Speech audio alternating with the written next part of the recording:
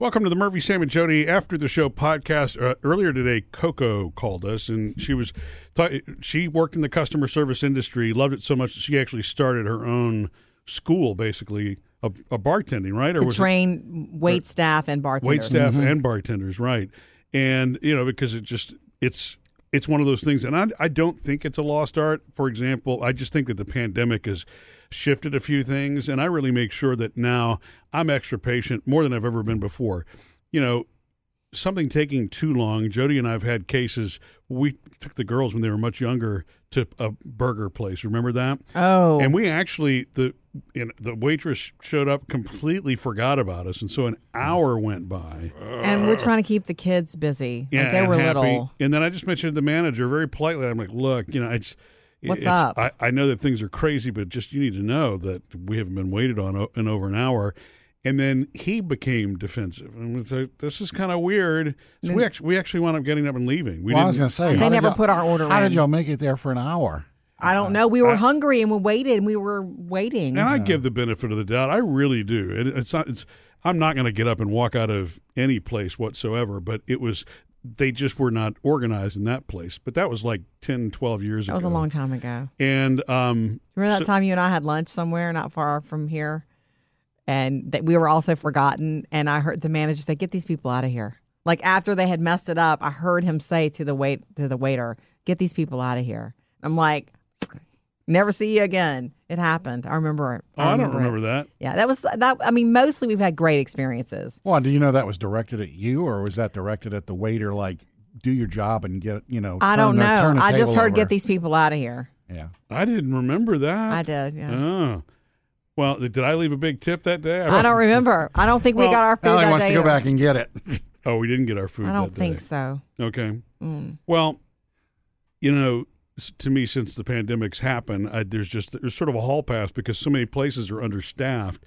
And Jody and I went out this weekend, as we mentioned earlier, with her mom to eat, and everybody was incredibly polite, but they were definitely short-staffed. Mm-hmm. And so things took a little bit longer than normal. It probably took about 30 minutes to get the food, but I didn't have any problem with that. We were visiting, right. and I find that I'm more patient now,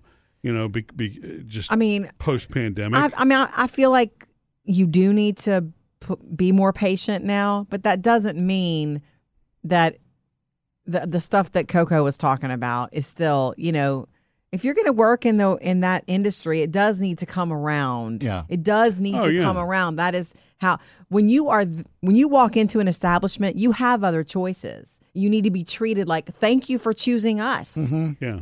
That's what I think. Yeah, and that's what I would teach. And that's exactly what we got this weekend. Yeah. Remember, and this one little thing was just an oversight, and the manager actually walked up to the table. They forgot to put chicken on my chicken salad. That sounds weird, Sam, but What? Yeah. Well, it's in the name. No, it's a salad with chicken on it and a bunch of other stuff, and they forgot to put the chicken on it. Gotcha. And there's no chicken in my chicken salad. And but the manager walked up and a handful of chicken. He was great, a bowl full. Yeah, and the waiter came back too and said, "Look, it was an oversight. They just wanted to make sure it was nice and warm for you when it came out, so they were holding it back." So it was awesome. I mean, they were great. Again, and realize I got there earlier. I got there early and got the table, and the waiter wasn't. They weren't bothered that I did that. I'm like, my other two people are coming. And then you guys showed up. I was there for 20 or 30 minutes before you guys got there. Well, yeah, it's enough to enjoy a peach Bellini. I had a drink and, yeah. Well, there are certain restaurants that don't seat you until your party's there. I know. I'm just saying I really liked it. Yeah. I enjoyed it. Yeah. So I hope that's changed for a lot of people. It doesn't excuse. Mm-mm. I mean, to me, there's a difference between bad customer service because of the way you're being treated versus a place that's understaffed right now.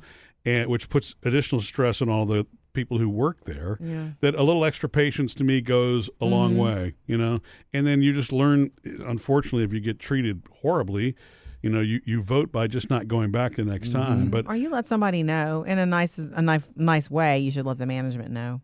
Yeah, but rarely am I going to leave zero tip because even the person that's doing horrible service. I know that they're working. They need those tips. That's how they need to make a living. It's just going to be a little bit less, I guess, than I would. What do give you? the big one. How do you feel when they, because of the way the situation is, when they come up to you and say, "I am so sorry"? It's like we're short staffed, or they start giving you their sob story. Well, wait, I don't mind them saying we're short staffed, pointing I think it out. that's real. Yeah. Yeah.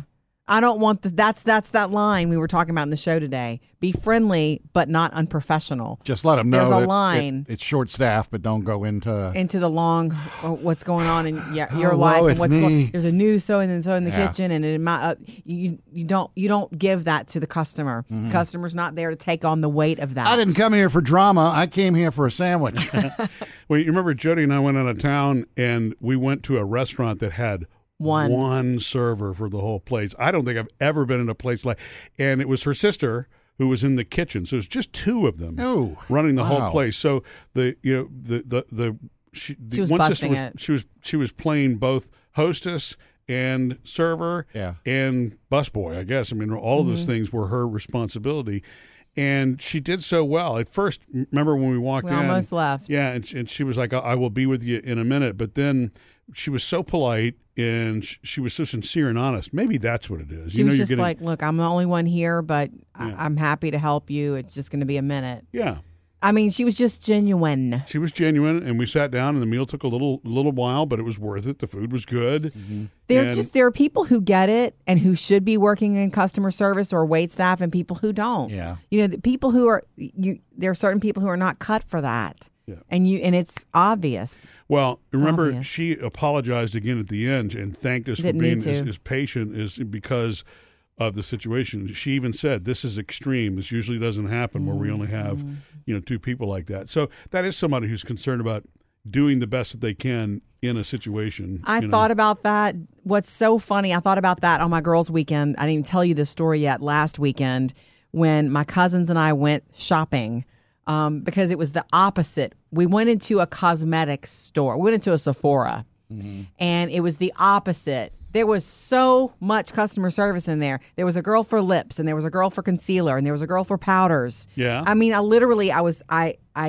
at some eyeshadow, and I looked at some concealer, and it was a different girl helping me. As soon as I picked up a concealer, can I help you? And she did. I got some new. I don't know if you could tell.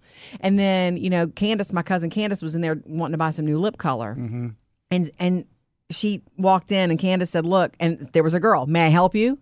Or there was a guy, may I help you? It was like overkill almost. I'm like, why are there so many people here and nobody at the restaurant across the street? Okay, Bed It's a Bath. restaurant not industry. Bath, Bath and Body Works by my house. It's like that. There's usually Can more. I help you? Can I help you? Can I help you? workers in there than they have customers. And then you walk in, and it's like, what can I help you with? I was like, I just got here. Would you like a basket? The candles are. And it's like, I know. And I know they're being helpful, but Right. it's just like, They're also making commission. chill for a sec. Yeah. Yeah, I don't know that I've ever seen any of those be pushy. Of course, not Sephora. I've not had anybody descend on me in Sephora. I'd walk in there just to see if they do. They would. They would. And it's not in a bad way for me. It was wonderful, but it was just notable. Yeah. It's like, wow. I wonder if it's so noticeable because the opposite is what's happening for so many businesses right now. We're thinking understaffed because they're, other than restaurants having the what appears to be the most challenging time. When I walk into a Best Buy or other place, there's always somebody there to help. Restaurants are the ones that are having the trouble getting people back in. It's hard work. It's hard work, and the public is not easy. Yeah. The Unfortunately, public is not easy. And to go with. the other thing about brick and mortar stores, because the pandemic caused so many people to shift to online purchases. Even if you were already doing online purchases, what you did probably increased. So now that we're coming on the back side of this and coming out of it, you have businesses that need to be able to recruit people back into stores. That experience needs to be good for there to be repeat business. Did you guys you read? don't just sit on the couch at home and place your order. Right? Did you guys read the statistic about the Great Resignation that happened during the pandemic? That a lot of people who quit their jobs now wish they didn't, and people are looking for jobs now. More, Oh, really? A lot of, at least like 2 out of 5, something like that. People who quit out of fear of being out in it or whatever, or just actually dealing with being the only server, like they just couldn't handle, so they quit. Right.